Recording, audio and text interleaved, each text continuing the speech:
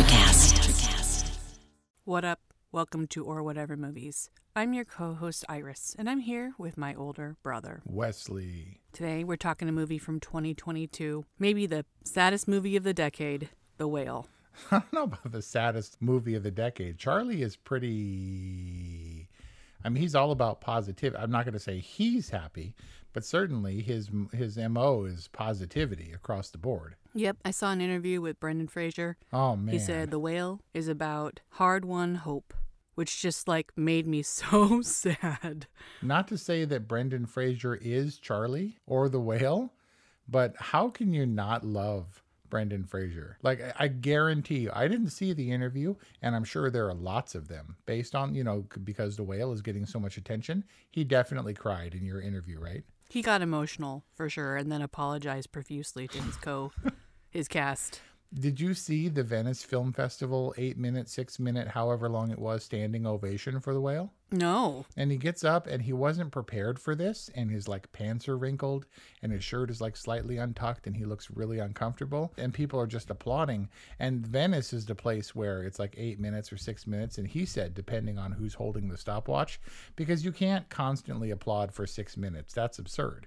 6 minutes straight, but he's standing there and people are clapping like crazy, and he's ready to go and get a drink or something, and Darren Aronofsky's nope, you got to stand here and take the clapping. So he's all emotional, and he's crying all over the place. And it's the most well-deserved comeback I've ever seen. He's so lovable. Wow. And I would dare say lovable even as Charlie, and cuddly in a Sweaty Whale kind of way. Did you get that? His big earnest eyes and just his hope and I love you and all that stuff. His just raw love and affection for his totally deplorable daughter. Yeah. Teenagers are horrible people. I can tell that you are resistant to being judgy in this review. Well, of Charlie in particular. I don't know logistically how a body of that size would necessarily work, if that's how it would flow and move and how the weight would be distributed or whatever. But just the prosthetics around his face were pretty seamless. So impressive. They were so realistic that I was genuinely concerned for Brendan Fraser's health. I was like, whoa, what happened to Brendan Fraser? Right. I think that's his hair, though. He's losing hair in some of the interviews I've seen. It's pretty sparse. Yeah, they did some optical illusion, movie magic type tricks.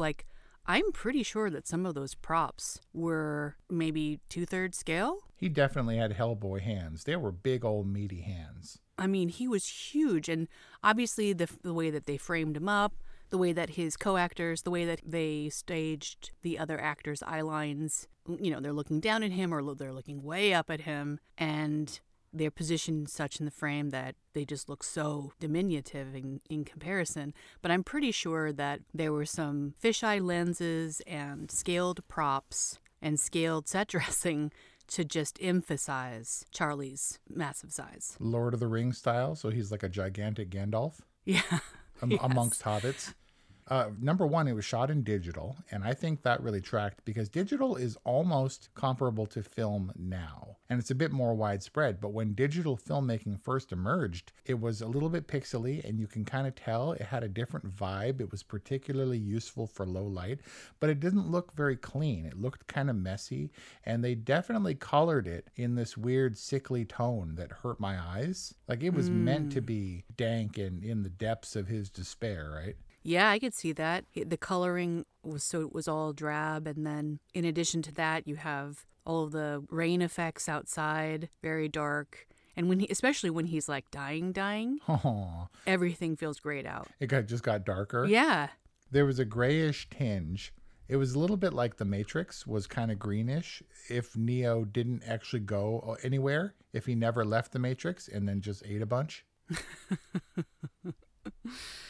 This would become Neo? Maybe that's just right. Maybe that's just how Idaho is, man. Sorry, all our listeners in Idaho, but man.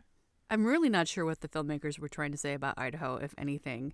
Other than that, it's a place where real people live with real problems. And where a real dude with a real problem can totally disappear and no one would check on him except the pizza dude. Except Dan from, oh my gosh, he says the name 6 times. What's it called? Bambino's? I don't know. Dan the Unseen Pizza Man until we saw him. Gamboli's. until we saw him. You knew that was going to happen, I right? guess. But it never didn't feel like the stage play that it was based upon. I imagined that we were going to spend a lot of time in his apartment, but it definitely felt staged and maybe blocked like a production of that sort, where you see people walking by the windows and then you hear the knock at the door and they only come inside. There was that one scene outside where the two ladies are having their discussion, their earnest discussion, where somehow Brandon Fraser goes all like ninja and sneaks up on them. And it's like, how could a dude that big, move that quietly and open the door to where he interrupts their conversation? Ninja style. It wasn't the two ladies. It was Liz and Thomas. Oh, right. They were having their heart to heart, and yes, then suddenly he's at the door and he's like, Liz. Right. He's like, Thomas is sitting like right there. But we've had a number of discussions on movies that are based on plays. One Night in Miami, Ma Rainey's Black Bottom, but The Whale has the best story motivation, I think. Really? Yeah, to justify this kind of claustrophobic, one main set kind of storytelling, because I mean, in essence, Charlie is a shut-in and for all intents immobile. It's weird because it feels like we get some real mobility when he gets in that little wheelchair. Yeah, and he's like scooting around. Yeah. It's like, hey, we're moving. It's a fat guy wheelchair. Yeah, it was pretty wide. Man, Liz, the truth spitter. Yeah. But maybe not any more than Sadie Sink is Ellie. Like, were you not waiting for Liz and Ellie to throw down? Yeah, to really get to start scratching each other and stuff. I mean, when you get an unstoppable force in an immovable object, what happens? I was like, I couldn't wait Right? until those two went at it, and they never did. They're climbing the furniture and climbing Charlie or whatever and leaping at each other. I wrote down, what is wrong with Liz? Is she just loud? I didn't know of course we find out what her problem is and why she's so fiercely protective of Charlie. I thought she was just like the nurse who is also really mean. It's kind of like a nurse who also smokes. It's just, it doesn't track. Then you understand what her motivations are. But I was like, why doesn't she want the kid around? She's like, what the hell is the kid doing here? Right? Is she just mean? And then we get her story. Ugh. I mean, her story is incredibly tragic, but also Liz is in an impossible situation. She might be the wayward caregiver who smokes and even physically abuses her patient, but also she is in this horrible position of both caring for him, but part of caring for him is enabling him. Yeah. Like, she brings him the bucket of chicken. She brings him the double foot-long meatball subs with extra cheese. Yep. And their relationship is such that he doesn't even need to ask. Like, she just knows what her duties are. Did you also notice that Charlie rarely finishes a sentence? No, I didn't notice that he doesn't finish a sentence. But as fat guy logic goes, they had Charlie at one point fall asleep before he finished his sandwich. And I was like, that's not realistic for fat guys. I mean, ultra obese, like immobile fat guys? I'm saying that's your focus, is the sandwich. And you can sleep later. But he was drugged. Yeah, that's true. I mean, look, he got down with his pizza and his chicken. He double sliced it, man. That's when you know you mean business. Double sliced and then New York folded it. Right? Like lengthwise folded it. And I was like, that looks delicious. And then I couldn't help it. Like, I couldn't make it through the movie because I had started it already hungry. And I was like, I'm sorry. No. I know this is a fat guy movie, but I need to eat. And so I made a sandwich, and I was quietly eating the sandwich while Kelly Ray's watching, and tears are flowing down her face. Oh. I did have pizza just at the start of this movie. And I was like, I finished it really early in, but I was like, man, I want another slice. Yep. But it's the holidays and I've been eating so much food. Oh. Double folding, you can do that? Double stacking and fold? Gotta try it. I mean, these are deep dish, mega pizza pieces. Chicago style, you can't fold that. You can't fold that. But I can polish off half a Domino's pizza easy. But a deep dish Chicago style, I kind of tap out at 2 pieces. But wuss. I was like, I'm hungry. But then I resisted. And then afterward, I had all these conflicting feelings about it.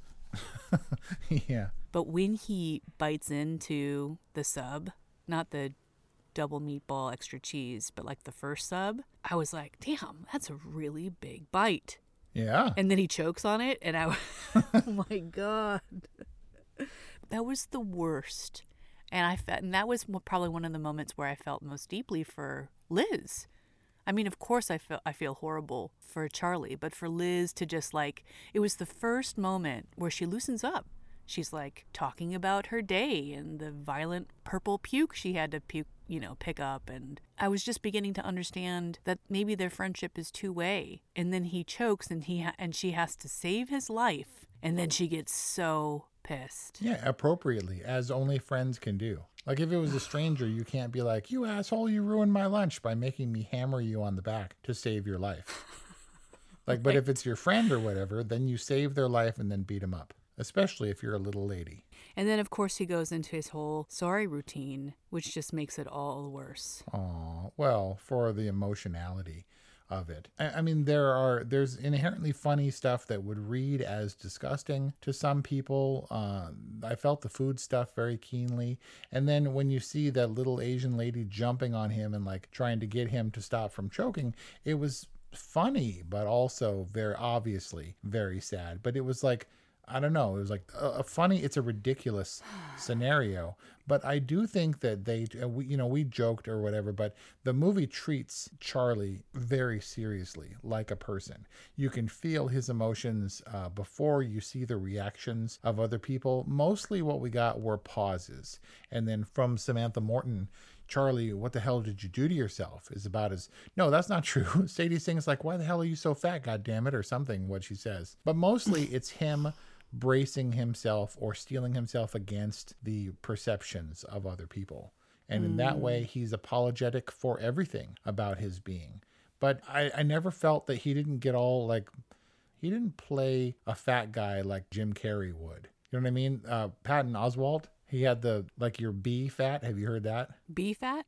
He's like the guy, he talked about a fat guy and he said the guy was so fat, he was like B fat. And B is when you can hear all the B's.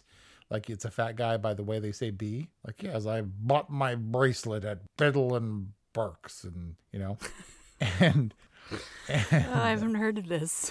And Brendan Fraser didn't play it like that. He was thoroughly human, erudite and very clever, self-aware, painfully self-aware. So it's not like he didn't attempt to justify his position. He was apologetic for it because he knew that what he did to himself wasn't healthy, obviously, for anyone involved. Like he was positive for everyone else, but you could feel the masked layers of self-loathing and guilt. In a very respectful way. And punk-ass Brendan Fraser talks endlessly about the disease of obesity and how he wants to bring awareness and humanity to it. Says that Charlie is the most heroic man he's ever played in his long career, which includes George of the Jungle, for God's sake. And it's interesting because he's very in tune with how this performance would be perceived and how a person like Charlie would be perceived. And just when you think they're going to sugarcoat it, we get Sadie Sink and her brutal honesty. Oof. Who, without hesitancy, says that her dad is disgusting. Yep. Which may be just the limitation of her teenage vocabulary. It's just a step up from grody. Maybe. Although she's very clever and quite a good writer, at least according to her dad. In addition to being a good writer, maybe because of her dad or whatever, is she also as calculating, manipulative, and downright evil as her mom suggests? Or is she just a punk-ass teenager and that's her mom projecting her kind of bitterness on her? I mean, she's definitely a punk-ass teenager. There's no question about that. And I think her evilness is the other side of the coin of her honesty, which is all that Charlie sees. Is it true? Was she trying to crush Thomas, or was she in some chess-level strategy also trying to liberate him? I mean, I don't think that she's outcome-oriented. She doesn't seem to think that far ahead. I think that her primary, if not her only objective, was to out him for the hypocrite that he was and somehow get at a truth that people can accept or reject or interpret as they will. And that's what Charlie values, is honesty. Honesty in writing, honesty in your personhood. Give me something real. And it's crazy that something written out of the blue, fabricated from sheer imagination, would strike us as being so honest and forthright. It's just an approach to these themes, which you could see could be a pretty straightforward approach from other people, and he could be a monster. Like, I was very concerned. I was like, really? The Fat Guy movie? They're calling it The Whale? And thankfully, thematically, it tied in a little bit more closely, but the whale Mm-hmm. seemed kind of mean. And so I was bracing for what this movie was going to be. Well, so it's definitely in reference to Moby Dick and the whale. What's the whale's name? The whale was Moby Dick. Okay, so obviously we have Moby Dick, and then obviously there was all the beach symbolism. Oh yeah, for him in the flashbacks or whatever. And I wondered why they didn't show Brendan Fraser as he is. Like he's an overweight dude right now. It's just, you haven't seen him in years or whatever. But I wonder if they had shown Brendan Fraser being an overweight dude, but not Charlie level overweight. So you can see like the seeds of the person he became Right. back in the day. Would that have taken away from the power of Charlie as the character only as we know him? Like, we only saw like a brief glimpse from behind. No, I think that would have elevated the film. I was very invested in the present day Charlie, and so if we had seen past Charlie and it was just Brendan Fraser, I think it would have brought a lot of, I don't know, veracity and validity to it. I maybe I just wanted to see Brendan Fraser because afterward I was very curious to know how Brendan Fraser was doing health wise. Thankfully, mostly just good makeup. So there was the beach stuff, and then there was, so Charlie was the whale or a whale or whale sized. Yeah, I mean, obviously it was how people perceived him. Did you note that the kids, when he turned on his camera, ultimately a couple of them pulled out their phones? I saw that. Man, That was rough. Some of them gaped. Some of yeah, them pulled out their phones. Some of them like leaned in to like examine him closer. yeah. Oof. He was completely off the radar. His kid hadn't seen him. His wife hadn't seen him. Liz was really the only person until Thomas stumbles into his life. And I didn't care about Thomas's monologue. I didn't really care about his story. I get that in a way, Charlie helped him, or Sadie Sink helped him to get to a different place in his life, but he wasn't the focus. He seemed like a secondary or third character to focus on. But do you think that, because mainly because he was a door-to-door religious man, or whatever we're calling them these days, do you think that Charlie was tolerating the Thomas character so he could kind of have a friend? In a way, he was shocked when Dan the Invisible Pizza Man was like, "Hey, so how you doing?" Like there was a curiosity. He didn't know who the dude was inside, and Thomas didn't know. But why?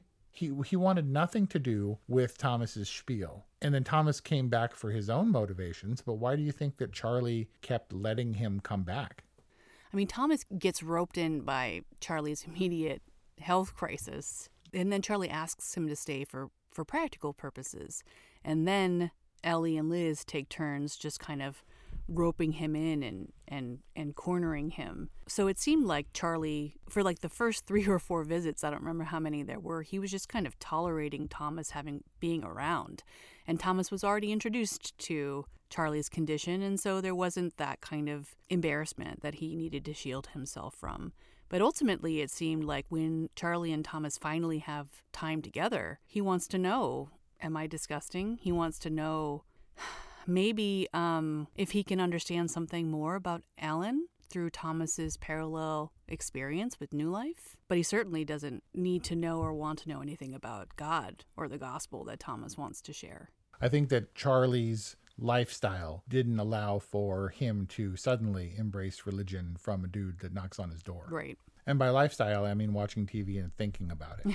The themes of this movie were interesting, and it kind of helped it to breach the confines of Charlie's apartment and made it feel deeper, I guess, given it what was still a very limited cast. Symbolism was present as well. Did you note the harbinger of death in the bird landing on the window? Oh, yeah. A la The Farewell or White Tiger? The crow that he was feeding.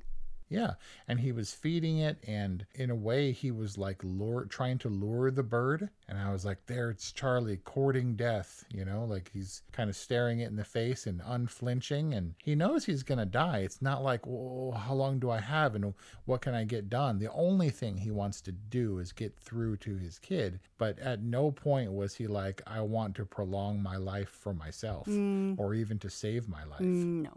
I think his fate was clear the moment of Liz's diagnosis. Go to the hospital or you'll be dead by this weekend. And sure enough, like clockwork, from Monday to Saturday we see his decline and then his ultimate demise. But then how does the plate break? And why was the window open? I don't know. I mean, and the how was the sunroof, constructed that he obviously went through to his everlasting light at the end? Well, I don't know that his corporeal body needs to pass through the through the roof. It literally he left the floor. Well, yeah, in a metaphorical sense. Yeah, so maybe the plate was broke literally metaphorically. So no grease fire then? And he definitely What? went up and not down. You remember her horrible post that there's going to be a grease fire Oh. in hell when he burns? I mean, that was very clever and very funny. Really mean. So mean. But it's like Instagram level mean, man. The world is full of trolls. Ah. This is just where we are. But the world is full of people who can't not care. I don't know. Bitter people get their outlet or whatever. I was really waiting for this movie to go all Aronofsky and for it to get much darker than it did. I don't see this movie as it's obviously a tragedy, but I didn't feel the despair that I felt in Requiem for a Dream. Like, it didn't make me actively feel bad. It looked kind of gross. Like I said, that tinge was kind of sickly for me. But this is pretty restrained for Darren Aronofsky, I think. The symbolism of the bird, of the broken plate, of him ultimately leaving his physical plane, being literally relieved of the burden of his earthly body and the weight of it, where his feet leave the floor. Mm-hmm. But it didn't get crazy. And I was expecting it to get crazy. And I was expecting Charlie to descend into madness and for it to get music video-y and have all kinds of flashes and hallucinations and things. Like he was going to witness his death. And it wasn't. It was just Charlie's sweet face and his sweet smile. And he's so cute when he smiles, and his earnestness. And the Charlie character was just so eternally hopeful that I think he kept everyone kind of aloft. But you kind of also have to fault him. It's like everyone seems to be bearing the weight of his self-destructive behavior. Like Samantha Morton's character. Mary can't handle it. Ellie's obviously acting out. Liz is hanging on by a thread. And it's not just because they're exasperated. it's because they need to build to their monologue. Everybody got their stage play monologue in this movie. Including Samantha Morton? Yeah. Jesus, Charlie. And then she gets her monologue where she's all mad. And even though they're divorced and have been divorced, she's carrying the pain and resentment from him leaving her for his boyfriend and stuff. And Sadie Sink has the thing where she actually breaks down and the exterior cracks, and she's like, you could have been my dad. Like, you never even asked about me. And, in that narrow-minded kid way. Well, and also Mary apparently was keeping him at bay. Yeah, kid's a punk because Mary's a punk. Right. And Mary had her own insecurities about parenthood that she was hiding from herself. Samantha Morton, though, a par for the course, powerful performance. She's great. Sadie Sink, a little one note, but... It was a strong note. To that one note? Yeah, exactly. It was a teenager note. I mean, just ruthless, unrelenting, and just so mean. The Whale had like Banshees of Inisherin level complexity, where it's like, I hate you. Do you want some water? You're disgusting. Here's a sandwich. Yeah, exactly. Did anybody else eat in this movie? Like, she wasn't like, I got a tuna on rye for me, here's your sub. Not like, I got a salad, here's your pizza. No, there's smoking and drinking. There's self-destructive behavior all around. Yeah. You know why the Whale seems like a curious character? I'm finding with these health challenges from mom and dad that it's not uncommon. They're both having trouble, and then you go to a place like a medical supply company, and there's lots of these people, lots of them, who need the same stuff and care when you're unwell. Just these people, they stay away. You don't see them. They're not getting Chinese food. They're having it delivered, and you never see them. Before Instacart was a thing and I was delivering groceries, there were only a few people who delivered groceries. Those were the rich, those were the curious that had coupons and wanted to try it out, and then there were the people who were shut in. And I carried groceries into a lot of these people's homes. And unfortunately, what you didn't see is that it really, really smells bad in people's homes, especially if they have pets, if they have really limited mobility. And so the people like Charlie, it's definitely real life. It felt real in a way that Aronofsky didn't try to make it some like the Fountain level creature or something crazy like a snarling refrigerator. No, all pretty grounded. The scariest stuff was like the Three Musketeers drawer, or like That's a real drawer, man. Dad has that drawer. Or that he might drop his phone or his spare bedroom key. Oh, man. What was with the bedroom, do you figure? Was that his and his boyfriend's bedroom that he had left untouched? I'm assuming it was in some form Alan's bedroom. But what was curious to me was how, when you're trying to reassure someone, i.e. Charlie trying to reassure Thomas that you're not attracted to them and that you don't want to that you don't want to come on to them, the next thing that you don't ask them is to retrieve the spare bedroom key and then open the spare bedroom for you. I mean, I guess you're just supposed to really take him at face value. But then I was like, ooh, why are they going into the spare bedroom? Anyway, everybody great. Unexpected for Sadie. She swears way more in this one than she does in Stranger Things. Samantha Morton has been a quiet staple of power for decades. Don't know who that Thomas kid is. Don't care. The lady who played Liz, what's her name? Hong Chow? Yeah, I thought she was great and fierce and tender and, in a way, Charlie's best friend for however that came to pass. Like when she would lay her head on his shoulder, like she's like, I'm really annoyed with you, but I'm going to cuddle with you. Like it was very cute and very real. Everyone great, man, but got to get down to it. Brendan Fraser carries this movie.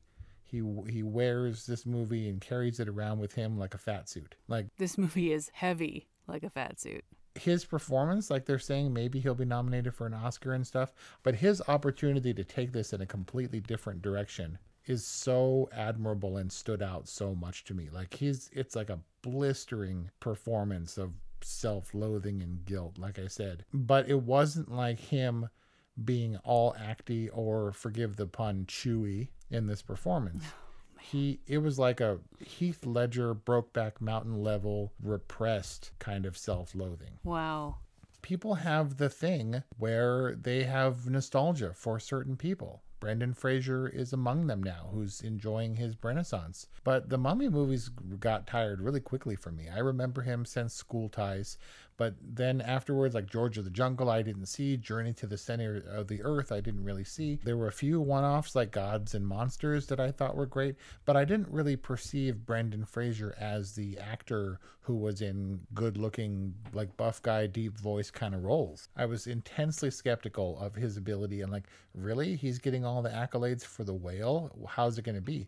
He blew me away. Blew you out of the water? Like Chadwick Boseman, Ma Rainey's Black Bottom level performance. Because the movie itself wasn't dissimilar from The Wrestler, the Darren Aronofsky movie. Did you see that? Yeah. It's shocking similarities, trying to connect with his daughter all the way down to the end, and the self-abuse and just his being kind of on the fringe of society and trying to be like a person down on his luck. Very, very close. The physical degradation. Right. Completely carried by Mickey Rourke, who also got his accolades and enjoyed something of a comeback after this. Same thing for Brendan Fraser. Such a soulful face, and so much so that you were worrying about Brendan Fraser's actual health. Genuinely concerned. It didn't feel like a performance to me. It felt like that was him, and you were worried, and he was in a constant state of emotional tension.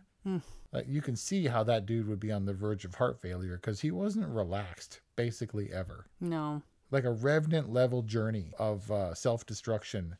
Like Leonardo DiCaprio went through all this stuff, but under all that prosthetics, it was probably a similar experience for Brendan Fraser. Prosthetics, which apparently had its own climate control and ventilation system. Yeah, he didn't go anywhere. He had cooling tubes in his clothes, though, to keep him managed.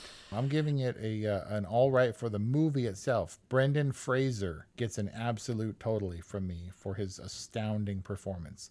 And not because he was flashy, but because of the limitations his character has and how he was able to work, kind of behind those layers of fat or prosthetics. It was awesome. Definitely shines through. And if he's hampered in any way, it's all character appropriate. But the struggle is internal, and it finds its way to the surface throughout the film, and it just breaks my heart.